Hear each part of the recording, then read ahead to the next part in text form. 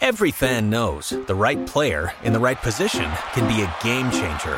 Put LifeLock between your identity and identity thieves to monitor and alert you to threats you could miss. Plus, with a U.S.-based restoration specialist on your team, you won't have to face drained accounts, fraudulent loans, or other losses from identity theft alone. All backed by the LifeLock $1 Million Protection Package. Change the game on identity theft. Save up to 25% your first year at LifeLock.com/aware. Welcome, everybody, to the next episode of Chiefs Focus First and 10. We're here with JP and Caleb, and we got a special guest on. We got Charles Goldman on, USA Today, the man. What's up, brother? How's it going, guys? How you doing? Just not bad. Just excited for Titans week, right? Yeah, that's true. How you doing, Caleb? I'm doing good, man. Doing good. Glad, happy to be here. Another great podcast, ready to go. You doing all right, man? I'm doing good, man. Just, I am ready for this game. I know that. I'm ready for this game. And I'm going to give Charles some time here. I just want to mimic some things I've seen on Twitter today, and then I want to hear your guys' aspect on this. I've seen some guys say, we're going to have to really put a, stop on Derrick Henry. And, this has been the big topic of conversation, Derrick Henry. I understand we haven't had a good, we haven't been able to stop the run for the most part, but we haven't had that for 3 years, 4 years, for even longer, since we've lost DJ. Regardless, we held them to 64 yards, I think it was, in that last game we played against them? I think it was 64 yards. That sounds about right. Henry didn't get over 100. Yeah, I think it was somewhere around 64 yards in that range. And we had a horrid pass rush and run defense. And I think, with their defense being in a pretty bad position right now, and the fact that, we can, if we stop Derrick Henry, we have an opportunity to beat them without fail. What's your guys' opinion on that? I'm going to jump in. Derrick Henry is going to get his yards, right? Like, I don't think there's anything you can really do to quote unquote stop him or slow him down. I mean, the guy's like a freight train. He's 6'3", 250 pounds. He's as big as like the biggest linebacker that the Chiefs probably have. So, you're just not going to stop him. And I think the idea is probably you got to limit the damage, right? You can't let him bust off like a 75-yard run, right? You got to make sure that, like, okay, if he's getting, if he's getting gainers on the ground, it's going to be, 3, 4, 5 yards and nothing more. And then, off of that, you've got to make sure that you stay disciplined for the play action pass, because that's really where they're going to try to kill you. Is when, your linebackers getting sucked up into the center of the defense. And then all of a sudden, he pulls the ball out of Henry's gut and throws a strike to Julio Jones or AJ Brown, one of those big receivers. So I think the linebackers aren't going to have to be focused so much on stopping Derrick Henry so much as containing him and making sure that they don't get beat in the middle of the field with those play action passes. That makes sense. Charles, got a quick question for you. Sorry, JP, I didn't mean to interrupt you. But do you think they should have possibly faster linebackers out there, such as Dorian O'Daniel, to take the position of Hitchens or Neiman? Because if they're going to do the play action pass, you're going to need a quick linebacker to try to jump those routes. Like, what are your thoughts? Right. I mean, as much as I'd like to see Dorian out there more frequently, I think that ship's probably sailed for Kansas City. I mean, they used him like very sparingly. I want to say it was against Jalen Hurts and the Eagles. I think they used him on a couple snaps, and he was fantastic there playing the quarterback spy role. I don't think that Tannehill is going to take off and run a whole bunch in this one. I think they're going to keep it to Henry in that play action passing game. But Dorian O'Daniel, I mean, he's small. He's pretty tiny. So, yeah, he is fast, but, like, he's going to be a liability out there if you have him out there trying to tackle somebody like Derrick Henry. So I'm thinking that, you know, they want speed on the field, and they're going to get that in Willie Gay Jr. and Nick Bolton. I know a lot of people have been kind of down on Bolden's coverage, but I think he's probably done, an okay job.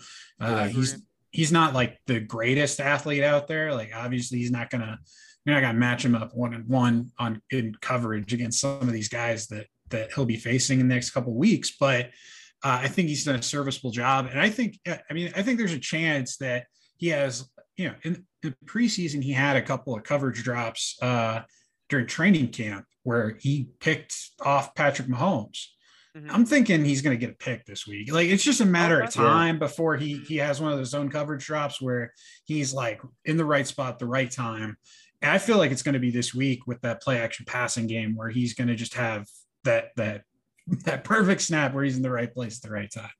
I agree with you there. I think, Nick being in his first season, and I think he's really shown tremendous growth, in 6 weeks, and agreed. He's not, I've never had a bad thing to say about him. I think he's just grown week after week, and I think he's just going to continue to grow. I think he was a bright spot, and he's going to continue to be. And you're right, he is going to find that magic moment. And when he does, everybody's probably going to get off of him a little bit, off of his back, or I should say off of his back, but he's been, in my opinion, he's played very well being thrown into a position that, not a lot of guys can just get thrown into and succeed, I should say. That's as fair. Well as he has.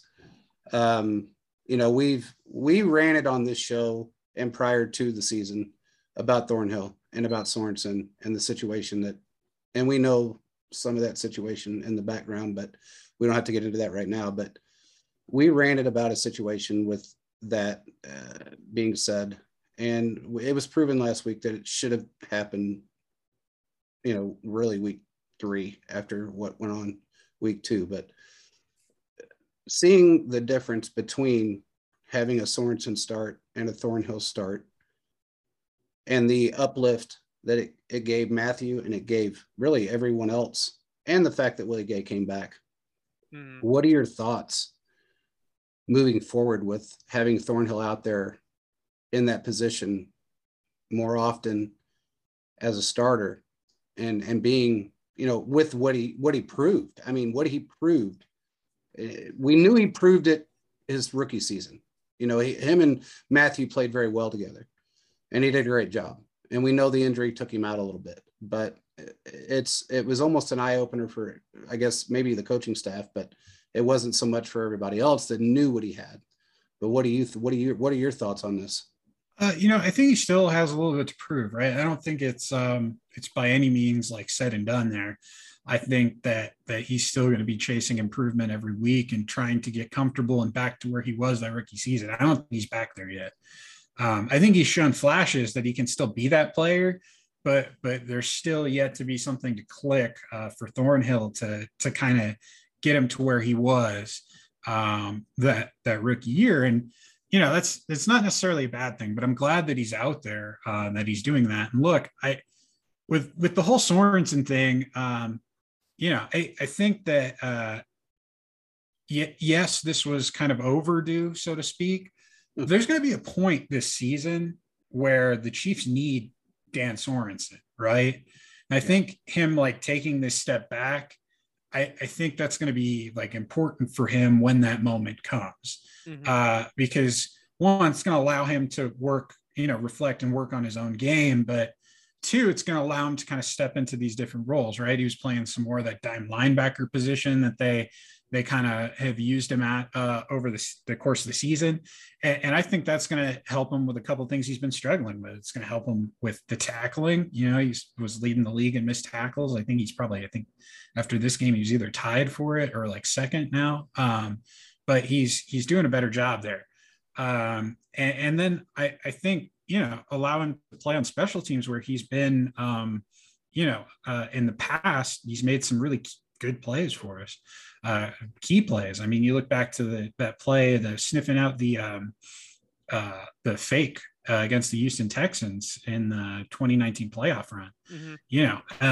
Stuff like that. I think that they'll be able to find a role for Sorensen where he's better utilized and can be an asset to the team, as opposed to when he was out there playing free safety, he was a liability.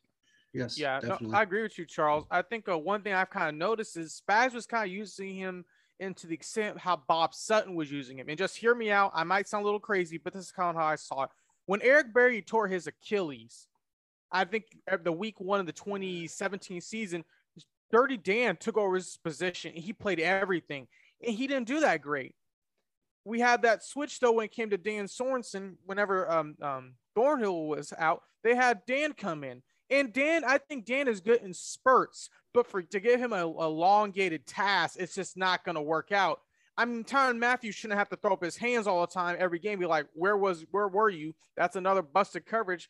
I mean, seeing him different like that, it just shows me that Sorensen is great. He can help in certain situations, but there's different things that could be done in order to help him. So maybe bring him on a third down, maybe bring him a second down pressure up the middle. I mean, there's different things you can do, but I think just to completely bench him, I don't think that's not what they're going to do, but put him in positions that's going to make him succeed. What do you have, JP?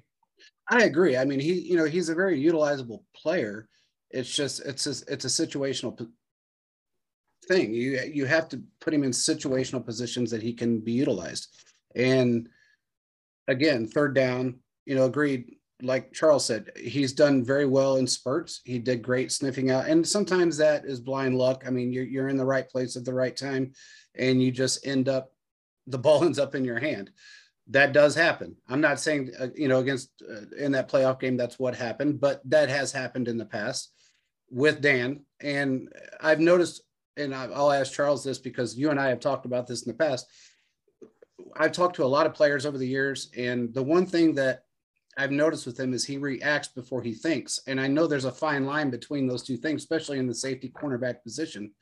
But you have to, the reaction time and the time that you, or I guess let me reword that. He reacts before he reads. And you have to be able to read the play, read the player, read the quarterback, read everything you need to read and react almost simultaneously. And he tends to react quicker than he does anything else.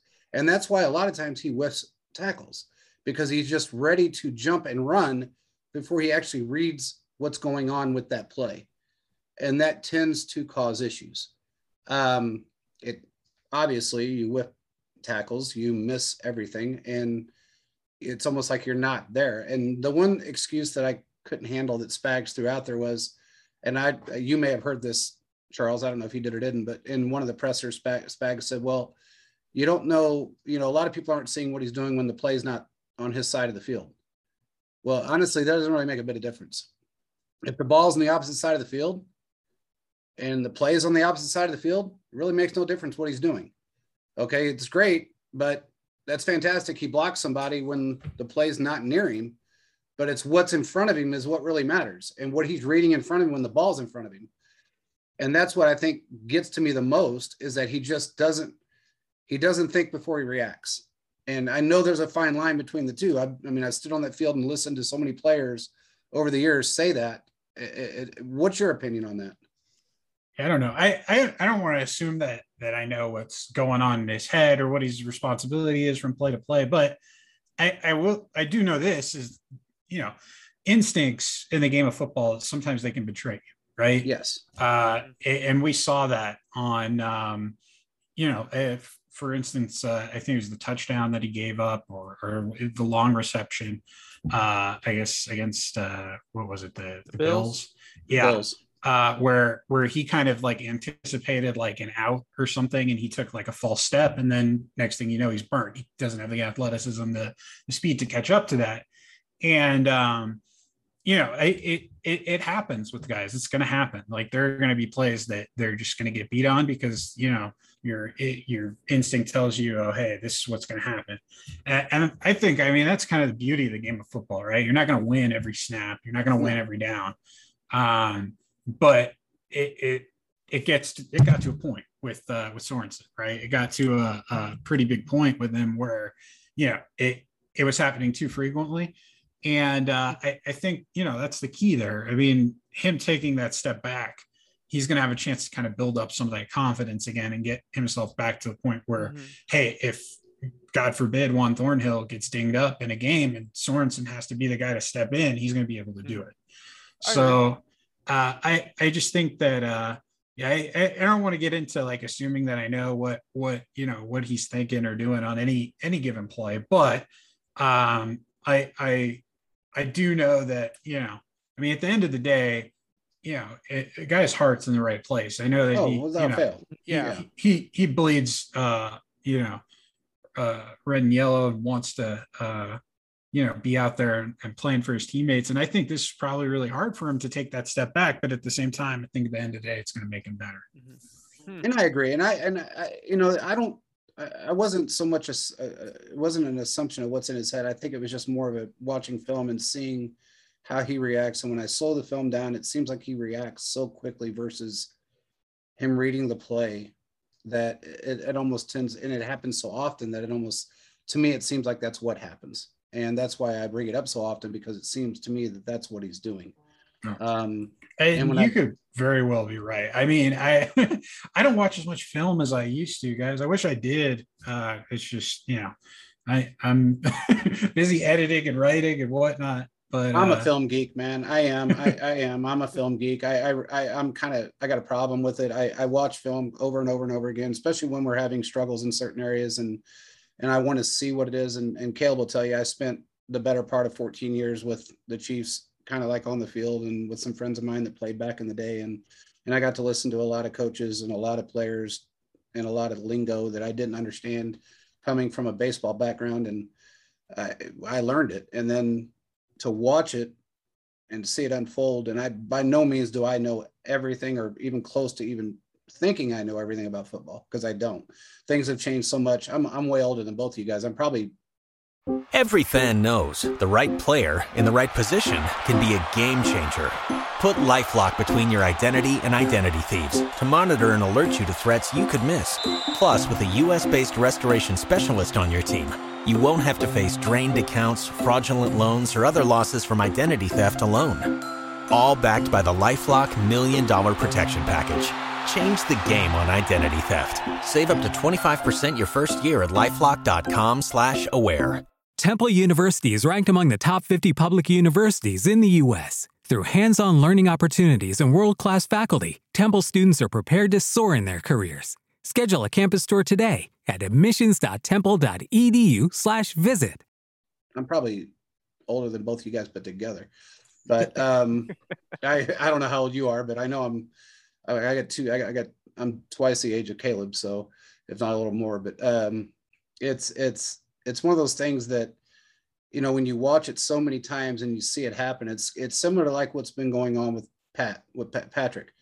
When they threw him into this pocket passer situation, I got trashed on Twitter. I did. I mentioned it numerous times on the show, and especially after week 2. And I want your take on this. And I know Caleb's take on it, and I've gotten, I had some criticism about it. And then actually afterwards, everybody kind of agreed, but they wanted him to learn pocket presence, which who wouldn't want to learn pocket presence as a quarterback in this league? But it seemed to me after week 2 that that's all he was doing. It was 90+% of the time he stood in the pocket, he moved forward, he moved backwards, he got sacked, he got hit, he got pressured. And it just continued on week after week after week. And I've seen him get hit more this year than I think he's been hit all last year. I mean, if you really look at it, it kind of seems that way anyway. I mean, it's probably not true, but it looks that way. And his passes have been off. He's never thrown balls in the dirt like he's thrown. He's never thrown this type of, this many interceptions. And especially never lost in September. He's never thrown an interception in September. He's not one, but let's just talk about how many he threw in September. And then it bled on to the month of October. And it never really ended until the second half of the Washington game. And from what I understand, things were said in the locker room, and I know that to be true. He came out with a different aspect and a different mindset. He played absolutely the way he played his prior 3 seasons, and the entire game changed. And not just the game, but everybody's mentality changed. From offense to defense to special teams, everybody's mentality changed, including the way he played the game. There was no more balls in the dirt. There was no more crazy mistakes. There was I mean, that mistake, when he threw that ball, that trash interception in the air, that was totally on him because he was trying way too hard to do something that he shouldn't have had to do because he was standing in the pocket, waiting too long, not moving around like he normally moves to get the hell out of the way. And that's just not his game. It's never been his game. It's not what has made him Patrick Mahomes. Okay. It's not what has earned him the face of the league. And we've seen it for, 5.5 weeks, what it's done to his game, the media talk and everything else that's happened. Yeah. A lot of those interceptions were mistakes on the receivers, and a lot of them were his fault. I mean, but I attribute a lot of that to him not playing the style of football he's used to, or he's played in the past. What are your takes on that? I can see that. At the same time, I think there's a balance between all of it, right? The pocket passing and him being able to kind of do what he wants. But I think the key thing here is that they started making the change kind of, this last week, the switch from Niang to Remmers, because they were recognizing that he wasn't comfortable. Specifically, when he has the, tendency to kind of, move to his right when he gets pressured. Correct. To move to the right side there. And that's Niang's side. And I think that having Remmers in there gives him better confidence that he can do that and then, make a play. But I think you're seeing that now, kind of, that the coaching staff's adjusting, making the decision, hey, like, what are some of the things that we can do to make sure that Pat's more comfortable in there? So I think we're going to see that. And I mean, it should have been that, obviously, from the get-go, but, you got to kind of adjust as the season goes. You never know what to expect. He could have been, fine and comfortable starting out in that first week, and then, things change the next couple of weeks. You have to adjust. But I do think it's interesting with the interceptions. I mean, I was just writing, I think 3 of them you can basically attribute to receivers. I mean, hit them in the hands, they popped it up. I mean, one of them, that last one, the most recent one, the last game with Tyreek, he fell getting out of his break and he was late, getting his hands on the ball, popped it up, defender. I mean, that's just bad luck, right? Like some of these you attribute to bad luck. And right now, what's he sitting at? Like 6 interceptions? I think 8. 7, 8. Oh no, is it 8? It's at 8. Yeah, he's at 8. I thought it was 7, but maybe it is 8. Well, whatever, you take away, those 3 and it's a little bit more of a palatable number, but then, obviously he's got I call them frustration throws, right? Yeah. One where he was targeting Kelsey. I don't remember what game it was, but he just hurled the thing. I think it was towards the end of the half or something. And, a defender catches it. And then, the one last week where it was just awful. Like, he shouldn't have thrown the ball, should have lived to fight another down. I think it was a first down play too, which, like, you have to have the sense and know that, like, hey, I can take a sack here, right? Yeah. Or you have the ability to throw it away if you can. You can't just toss it up the way you did. But I like to consider them frustration throws because that's exactly what it is. Yeah. Yeah. I mean, he wants to be able to push the ball down the field and do these things. And teams have figured out, hey, we're going to play this 2 deep shell and take it away and, force them to dink and dunk the ball down the field. And that is obviously causing frustration. The performance of the defense is causing frustration, him thinking and feeling the pressure, like, hey, I've got to score every time I touch the ball because my defense isn't going to come through. I think after this past week, that aspect of it's probably going to be alleviated because now he's like, wait, I have an example. Like, I know these guys can come through for me. I just got to believe in them. And I think, the guy is kind of rallying around Mahomes there in the locker room, telling him, hey, you be you. Like, we trust you. We believe in you. You're fucking Patrick Mahomes, exactly.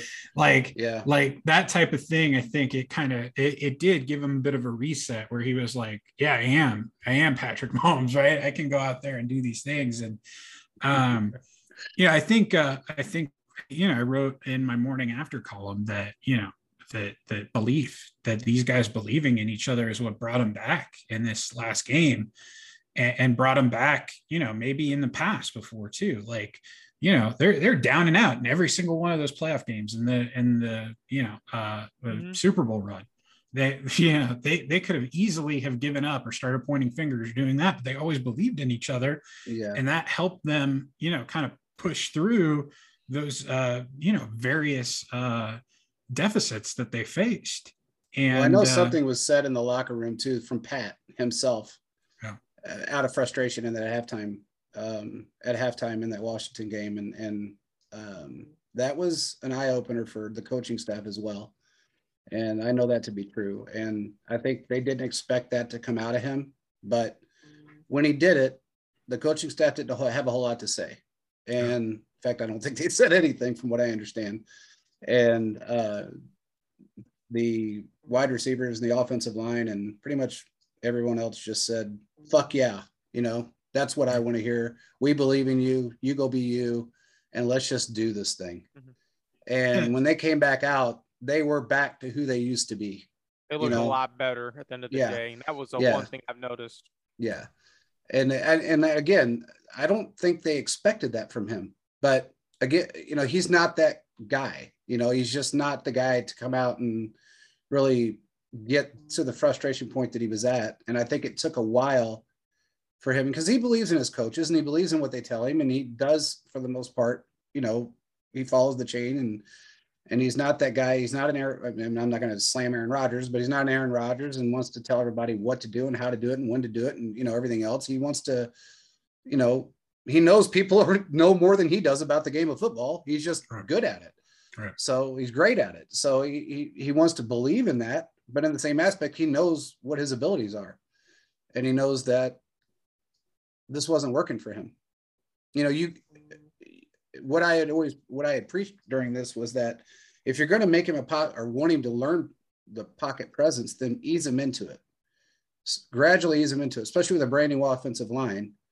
You got to kind of ease him into it. You just don't throw a guy into something that he's never really done and make him stay there.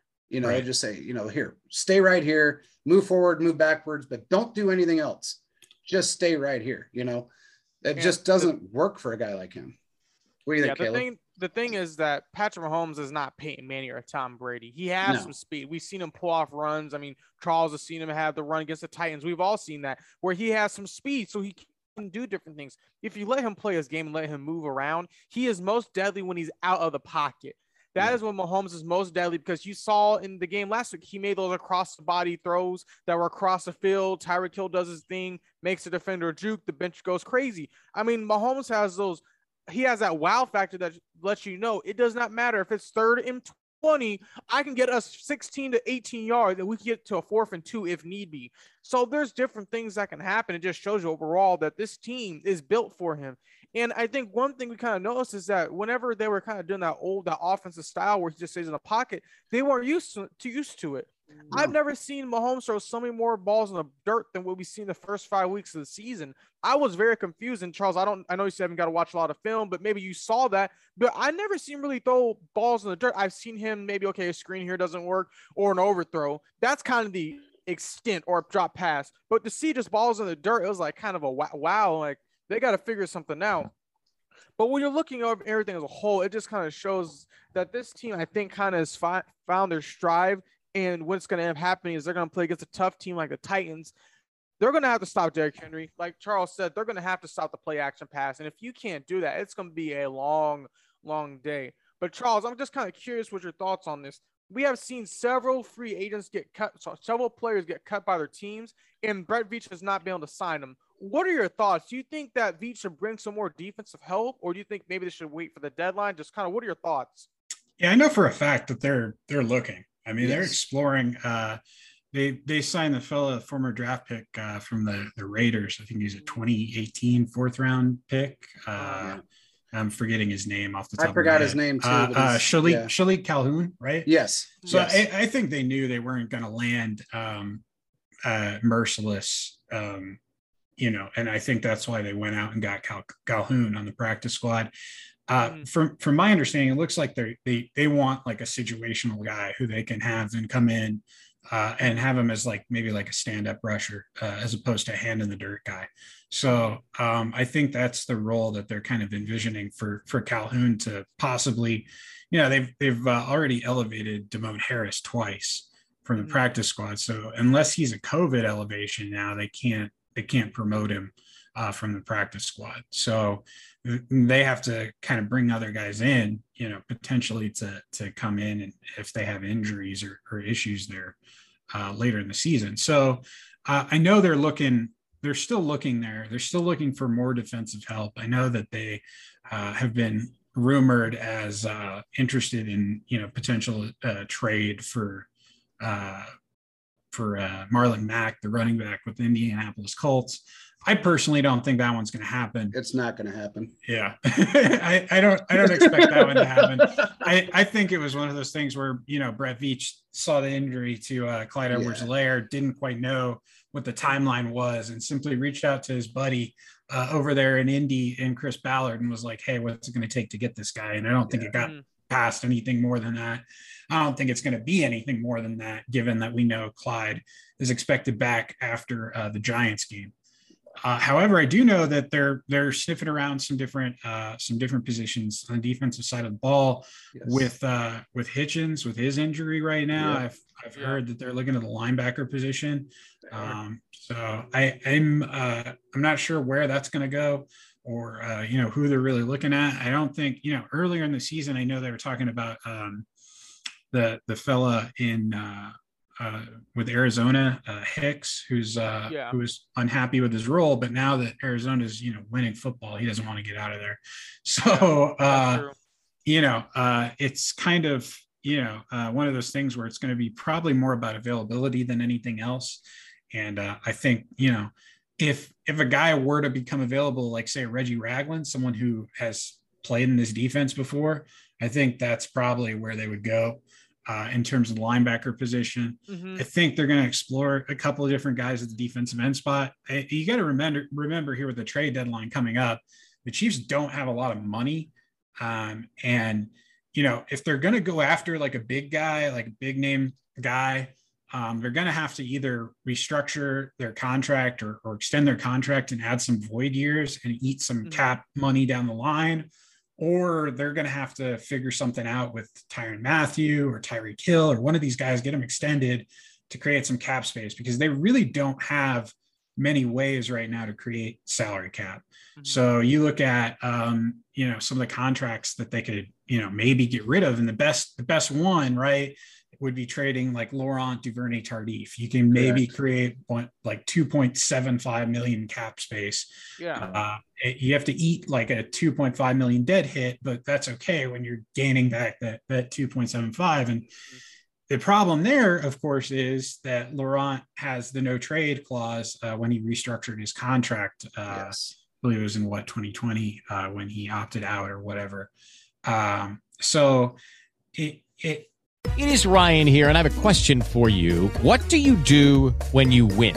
Like, are you a fist pumper, a woohooer, a hand clapper, a high fiver? I kind of like the high five, but if you want to hone in on those winning moves, check out Chumba Casino. At ChumbaCasino.com, choose from hundreds of social casino-style games for your chance to redeem serious cash prizes. There are new game releases weekly, plus free daily bonuses. So don't wait. Start having the most fun ever at ChumbaCasino.com. No purchase necessary. VGW Group. Void where prohibited by law. See terms and conditions. 18+. Hello, it is Ryan, and I was on a flight the other day playing one of my favorite social spin slot games on ChumbaCasino.com. I looked over at the person sitting next to me, and you know what they were doing? They were also playing Chumba Casino. Coincidence? I think not. Everybody's loving having fun with it. Chumba Casino is home to hundreds of casino-style games that you can play for free anytime, anywhere, even at 30,000 feet. So sign up now at ChumbaCasino.com to claim your free welcome bonus. That's ChumbaCasino.com and live the Chumba life. No purchase necessary. VGW Group. Void where prohibited by law. See terms and conditions. 18+.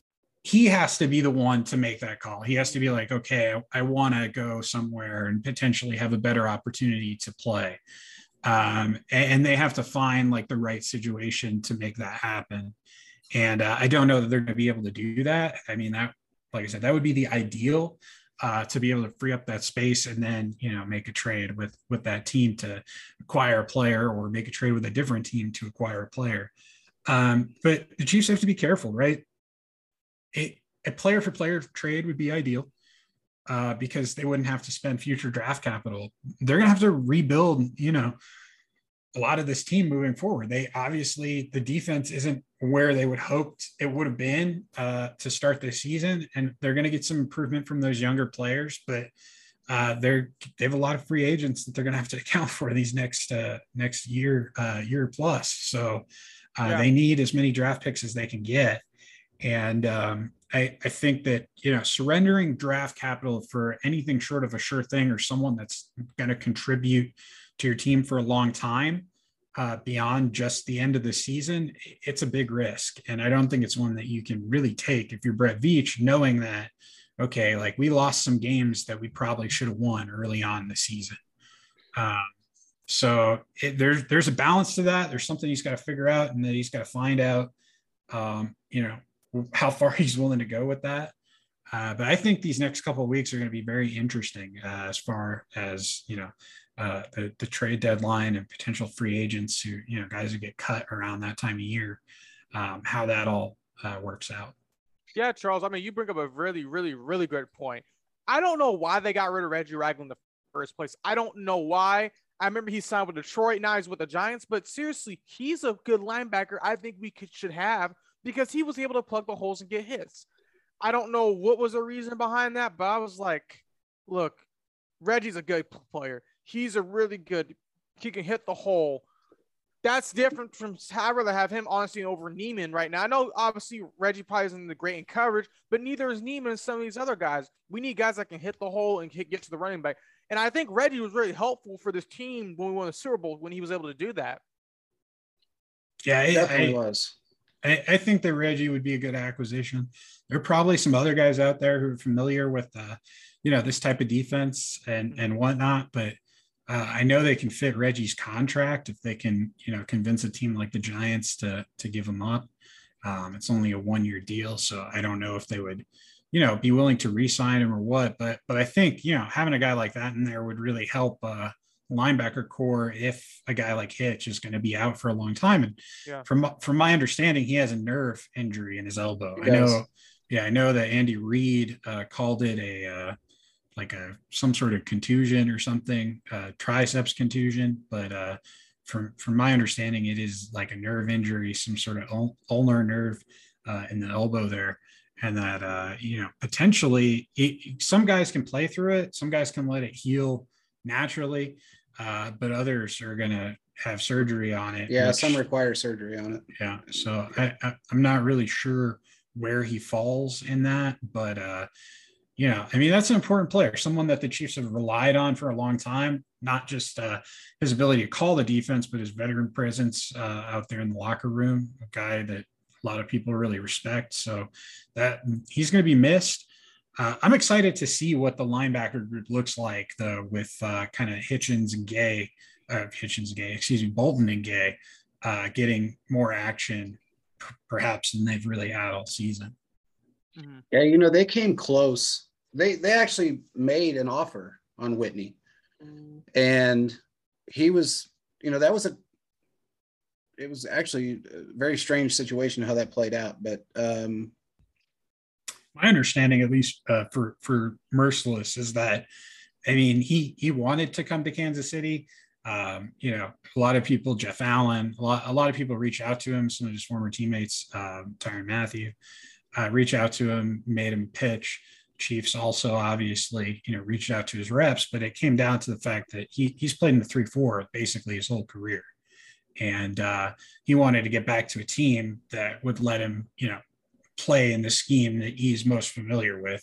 This is really his first year playing as a 4-3 hand in the dirt defensive end.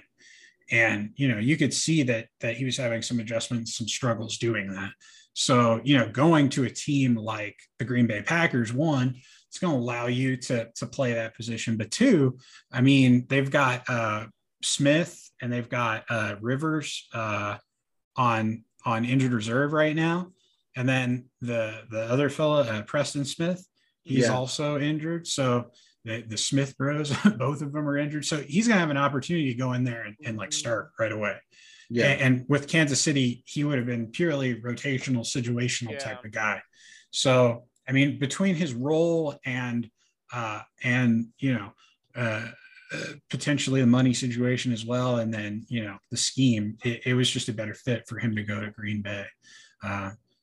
There was a couple other factors that were involved with that too, and I think it's understandable why he went there. I mean, I get it. That there was another thing that was brought up to me from somebody that I deal with, and they had said that his camp had thought you got to look at off AFC versus NFC, and he wants a ring, he wants a championship. Looking at Green Bay right now and the caliber of quarterbacks and teams in the NFC, they convinced him that looking at the AFC right now, there's a plethora of quarterbacks and decent teams in the AFC that, the AFC is wide open. Right. It's wide open right now. And the NFC is really not. And in their mindset, they thought that Rodgers was the only guy in the NFC that could really put Brady in the ground. And really not to say that Rodgers is really ever beating, but it's the fact that there's not a lot of quarterbacks in the NFC right now, or teams in the NFC for that matter, that are a real powerhouse team. Right. And really, there's only 3 that I can see, right? Arizona, exactly. Arizona, Green Bay, and Tampa. That's it. And the Rams. And the Rams. And the Rams. So, but you've got so many teams in the AFC right now, and it's so wide open and this guy's not young. So it's not a situation that, he's got so many years left. And if he gets injured, God forbid he does, but if he gets injured, then it's over with and he doesn't have a shot either way. But there was a few things that went along with that, changed everybody. And Brett Veach is a different guy. He's changed the way he approaches players and the way he approaches signing people, and he's not going to go chasing anyone. That changed with the Arizona deal a while back with Patrick Peterson. And, when he was in his, I guess, quote unquote, rookie season as a GM, right. It happened twice to him. And Arizona's not, that guy I can never remember his name, that GM out there. Steve Keim. Yeah. That didn't work out real well. And they're not an easy team to deal with, and especially for Veach anyway. And at that time, it didn't work out very well for him. And so he's kind of changed his approach. He puts a timeline out there, and if you want to play for us, you play for us. If you don't, you don't. And if you don't show up, you don't show up. It's it's on you. And that's just kind of how it works out. So, there's more, as he looks at it, there's more fish in the sea, and I'll find who I need and who'll fit in the scheme. And, it's meant to be, it's meant to be. And you're right. There are players out there right now that he is definitely looking at. And there's teams, I'm not going to mention who they are because I hate doing that. It just seems to always bite us in the ass when it happens. But there are definitely a couple of teams that he's been working with. We might see a familiar face show up in Kansas City next week. We can't do it this week. And I will go as far as to say a bye week kind of protects certain people, but or protects players, but we may see a familiar face show up. We don't know yet, but that is something to keep an eye on too, as well. But I would love to see Reggie Ragland back. That would be great. We don't know if that can happen or not, but it would be great to see him back in the lineup and back on the 53. I mean, he did a great job for us. I think to answer your question, Caleb, I think, and I'll ask you, Charles, I mean, you probably know as well. I mean, it probably boiled down to money. I mean, when it all comes down to it, it's a matter of, you got guys that are young on rookie contracts, and you got a guy that is not and is getting paid. So you put your eggs in, you put your hopes in a guy, and it's what it's worked out for us to some degree. We've got a lot of guys on our team that were on rookie contracts that played extremely well, turned out to be phenomenal players, and we didn't have to pay them a lot. And it's helped us in so many different ways. And it was a trade that may have not have worked out, or I guess a release, I should say, that may have not have worked out so well, but now they're probably wishing they had him back. But again, I think it might have just boiled down to money when it all said and done. What do you think, Charles? With Reggie? Yeah. Yeah. I think that, it was just one of those things where they had invested some draft capital and money and players at the position, and they wanted to go a different route. Yeah.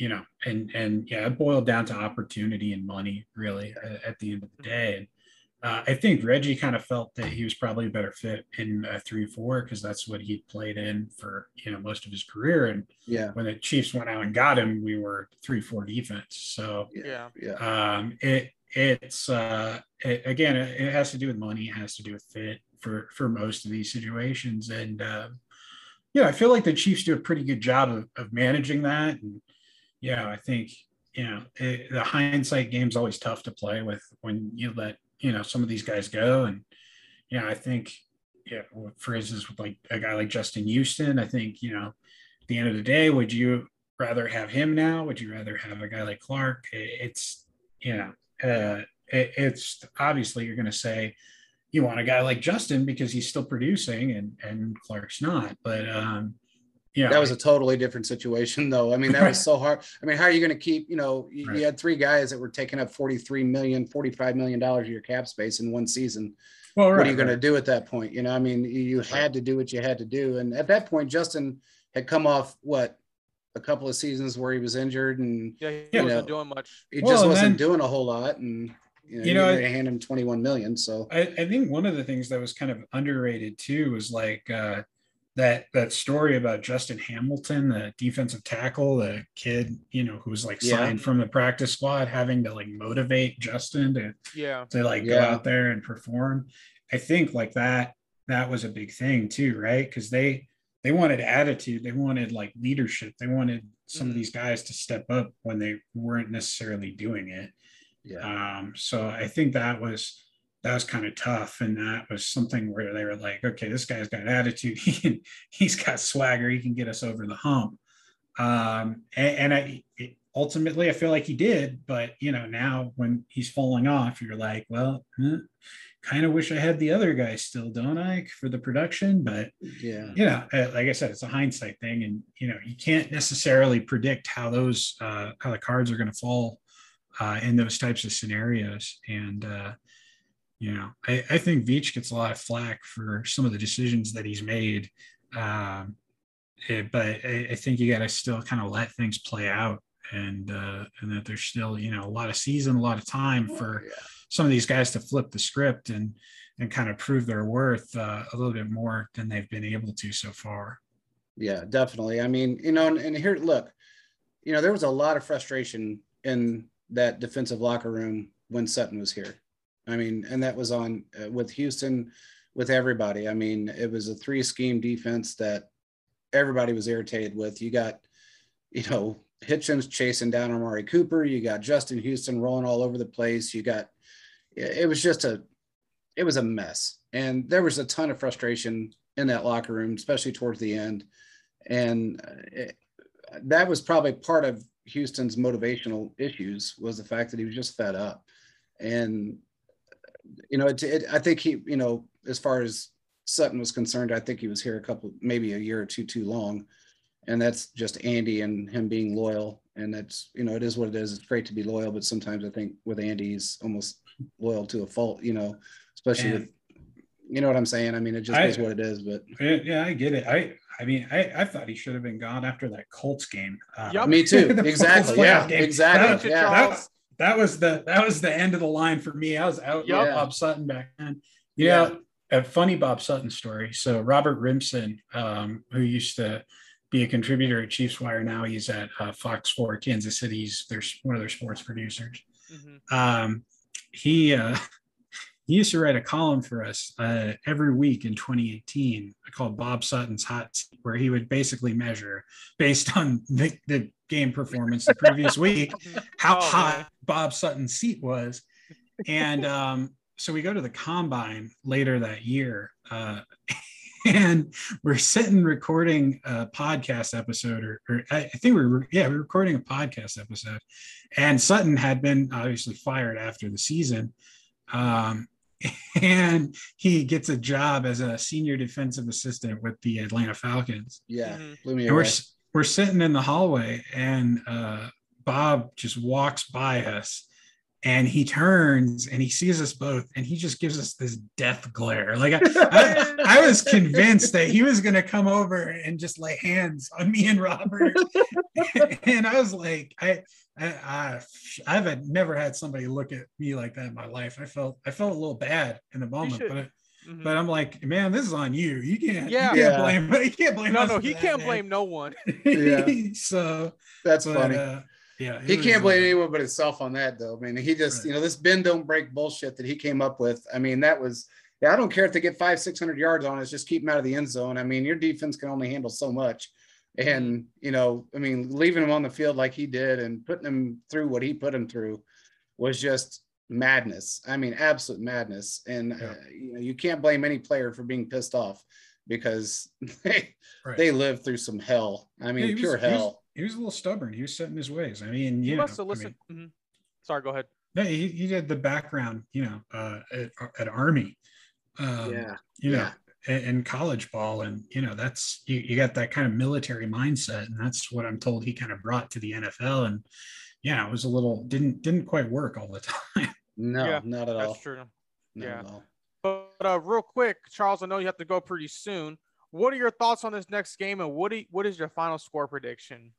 Oh man, I don't know if you wrote anything yet, but I'm kind of curious. What are your thoughts? Yeah, I actually was getting ready for my behind enemy lines with the Titans wire to write my prediction up. I hadn't written it up yet. I think this is going to be a closer game than people expect. I think it's probably going to be like a 3-point game, come down to a long kick. I think it's going to be pretty back and forth.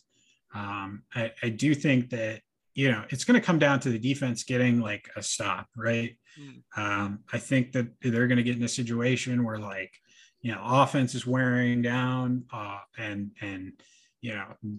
there's going to be like a 3rd and 2 or something where clearly they're going to hand the ball off to Derrick Henry, and it's like, all right, can we get like a 1 or 2 yard loss on the play to force a punt instead of having them go for it on 4th down? And I think that it's going to come down to that. They're going to have to make that type of play. And I think that they're up for it after this next week. I think this last game kind of invigorated the defense. And I think that the offense is going to have some favorable matchups in the receiving game with all the injuries that Titans have in the secondary. One note that I think will be interesting this game, obviously Travis Kelce's playing through something. He's been limited with a neck injury. He spoke to the media today, said he's going to be full go, but the Titans, they haven't faced great tight ends all season. However, they have allowed the least yards in the NFL to a tight end so far this season. So that'll be something to watch, see if Travis Kelce can kind of bust out and have a good performance there. I do think that this is going to be the game that we see Josh Gordon get going. Yes. I'm hoping so. I think they're going to scheme some things up for him this week, just to get him feeling comfortable, and 2, Mahomes feeling comfortable with him. So I think, whether it's some quick passes or some screens or just some things designed to get him open, get the ball into his hands.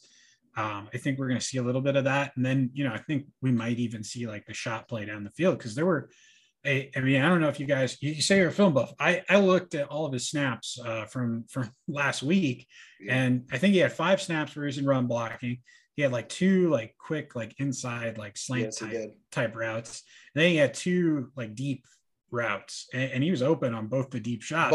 Both deep shots, he was wide open. And Mahomes couldn't get to him either. He had pressure, or he went a different way with his read. But hey, did you notice though on both of those open shots, Mahomes was in the pocket and he was pressured on both of them? Right. And that's again, it's tough. I think that he's diced some people up, some defenses up from the pocket. So I think that, again, I think there's balance there. And I think both times Gordon was on the left side, so rolling to your left and throwing to your left is kind of tough. But I don't know. We'll see. I think that Gordon can really get going and be a boon for this offense, kind of this next game, and if he can build from this game, I think that would be really important. Yeah. So so you don't have a score prediction? You just think the Chiefs going to win? Yeah, I'll say let's do like a 37-34 Chiefs. Okay. It's not bad. What do you think, JP? I always seem to give us a 10-point lead on every game, and I don't know why, because we haven't really done that in a while, other than the Eagles, I guess it was, and I guess really Washington to a degree, but I have a feeling he's right. It's going to be a closer game. I think the defense is still going to hold, and I think they're reeling from last week. So I am going to give them a little bit more cushion, or a little bit more praise this week. And I think it's going to be a 38. I think it's going to be a 38-28 win for the Chiefs. Okay, nice. I think this is going to be a 33-24 game. I think the Chiefs can pull it out, but I think what's going to happen is Derrick Henry might get one, a couple happen here and there, but I think kind of comes down to Mahomes has been doing the dagger this season, putting the nail in the coffin on their final offensive drive. So I think that's kind of where we're looking at so far for the future. But yeah, but thank you, Charles. We appreciate you coming on. Well, where can the people follow you and see all your work? Well, before I get into that, I have one question for you. Go ahead. Yeah, man. What if the opposite happens this week? What changes if the Chiefs drop this game, right? Because they'll have lost at that point to Baltimore Ravens, Buffalo Bills, Los Angeles Chargers, now the Tennessee Titans. You're like 0-4 against like the powerhouse team, so to speak, in the AFC. I mean, does that change the outlook of this team and the season, you think? In my opinion, it does. Sorry, go ahead, Caleb. Go ahead, JP. You're good. No, I think it does. I think it's going to change a lot of things as far as the outlook of not so much the offense. Well, I take that back. It will to a degree. It's going to change the outlook of a lot of things. It's going to change the outlook of how they've utilized Mahomes this season. I think how they've utilized the other receivers that they have, and relying on Hill and Kelsey as much as they have, even though they've been blanketed so much. And I also believe that it really is going to make a difference on the defensive side of the ball. Not only prior mistakes as far as scheme, positioning, players, and putting those players rotation in and out, but who we're going to have to acquire moving forward. Because this is not the team that we have been. Charles, you saw it with everybody else. We progressed as a defense after, when we got rid of Sutton, brought in Spags, we were still ranked dead last. We progressively moved up 27th, 24th, 17th, 13th, ended up, I think, 6th overall or 7th overall that season. And then we ended up, I think, 16th or 17th overall. And then we just went and took this tank nosedive to dead last in almost every category and on defense for the first 5-6 weeks of the season. And that it's really not a lot of difference on the defense side of the ball other than injury. You know what I'm saying? It's not, I mean, it's not like we've not changed a whole lot of things. We've had injuries. Well, I think one of the big glaring ones, right, is Chris Jones. And Chris Jones, exactly. Moving to defensive end, that was huge. I mean, and now he's going back to the inside this week, which is huge. He needs to be on the inside. And I think that experiment's over. But well, I'll raise another interesting question, right, with that is because Jones, he dropped some weight this offseason to play on the edge. Is he going to be as effective on the inside at his current playing weight? I don't know. Right. I think that's a strange thing. We're gonna have to see that, if he moves there and is more of an every down player there. Well, I think if anything, you lost weight and you may have gained muscle. That might be a good thing. You never know. Maybe. So, it can go both directions. What do you think, Caleb? I think when it comes down to it, if they lose, the whole staff, there has to be reflection, and egos need to be put aside and changes need to be made, and we need to let players play who they've just been letting sit. From what we had on our last podcast, and I forgot who our guest was, unfortunately, my bad. But it seemed like, no, actually, it was Harold Kuntz.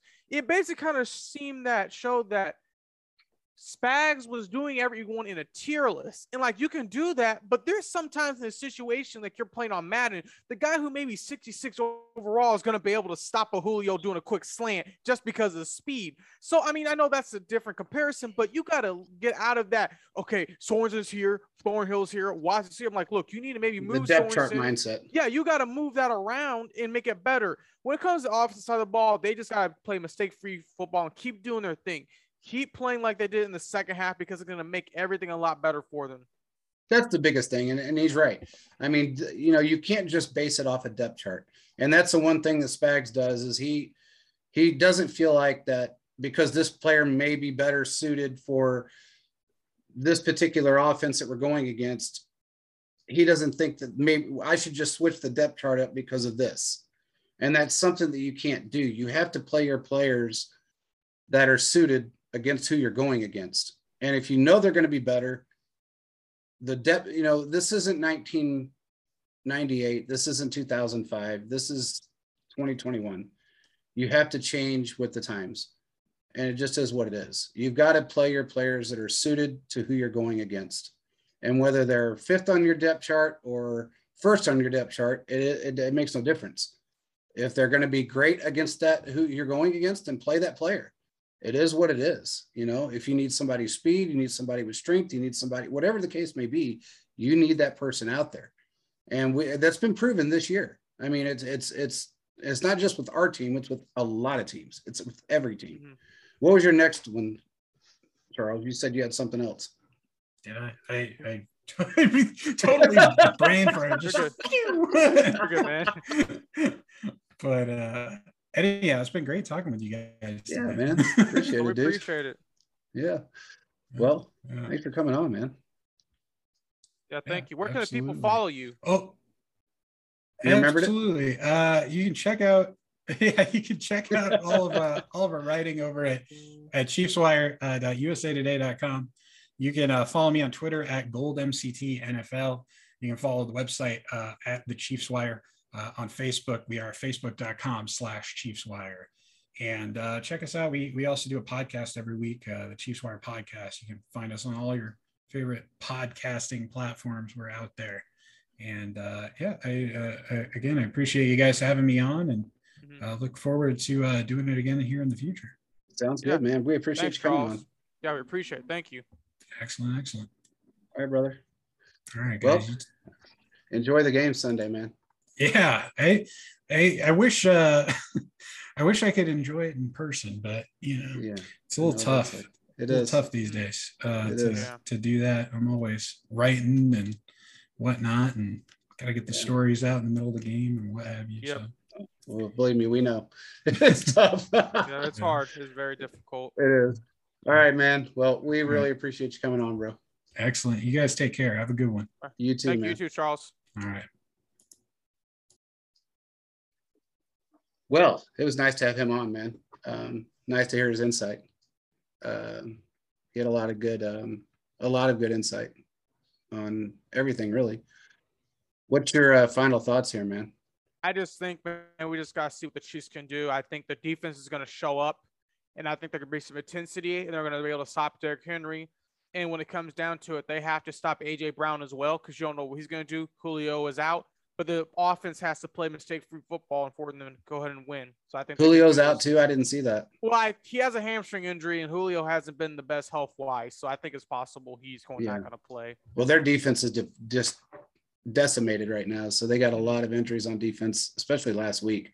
It seemed like every other play somebody was injured. Yeah. Every other play, somebody was down and out. So, and I think they actually, if I'm not mistaken, they lost an offensive lineman too. So that wouldn't surprise me. They're having a lot of injury issues so far. Yeah. So we'll just see what happens, man. I mean, I think it's going to be a lot better game than people anticipate. And I'm hoping that we see what we've seen prior to, really honestly, prior to week 2 to week 5. And week 5.5. And we see what happened during Washington. I just hope that same intensity comes out and everybody just brings it on. So But anyway, man, another great show, and I appreciate it. And no problem, man. Thank you. Another great one. Another great show. Hey, you guys, the giveaway ends in 3 days. I think it's the 21st. Am I right? Yes. No, it's the 20th. It's tomorrow. It actually ends tomorrow. God, yeah, geez. I was thinking the 24th. It ends tomorrow. Yeah. So you guys got until tomorrow to get your entries in. I want to thank everybody for the follows, the retweets, and keep following us because we got a lot more giveaways coming. We got a lot more content coming, and we're getting ready to launch a couple more things. Hopefully we can get some more stuff launched really quick. We're pushing for that hopefully by next week. And with that being said, everybody have a great weekend, and we will see you on Sunday. See you next time, Chiefs Kingdom. Thank you. Step into the world of power, loyalty, and luck. I'm gonna make him an offer he can't refuse. With family, cannolis, and spins mean everything. Now, you wanna get mixed up in the family business. Introducing The Godfather at ChumbaCasino.com. Test your luck in the shadowy world of The Godfather slot. Someday, I will call upon you to do a service for me. Play The Godfather now at ChumbaCasino.com. Welcome to the family. VGW Group. No purchase necessary. Void where prohibited by law. See terms and conditions. 18+. Lucky Land Casino, asking people, what's the weirdest place you've gotten lucky? Lucky? In line at the deli, I guess? Aha, in my dentist's office. More than once, actually. Do I have to say? Yes, you do. In the car before my kids' PTA meeting. Really? Yes. Excuse me, what's the weirdest place you've gotten lucky? I never win and tell. Well, there you have it. You can get lucky anywhere, playing at LuckyLandSlots.com. Play for free right now. Are you feeling lucky? No purchase necessary. Void where prohibited by law. 18+. Terms and conditions apply. See website for details.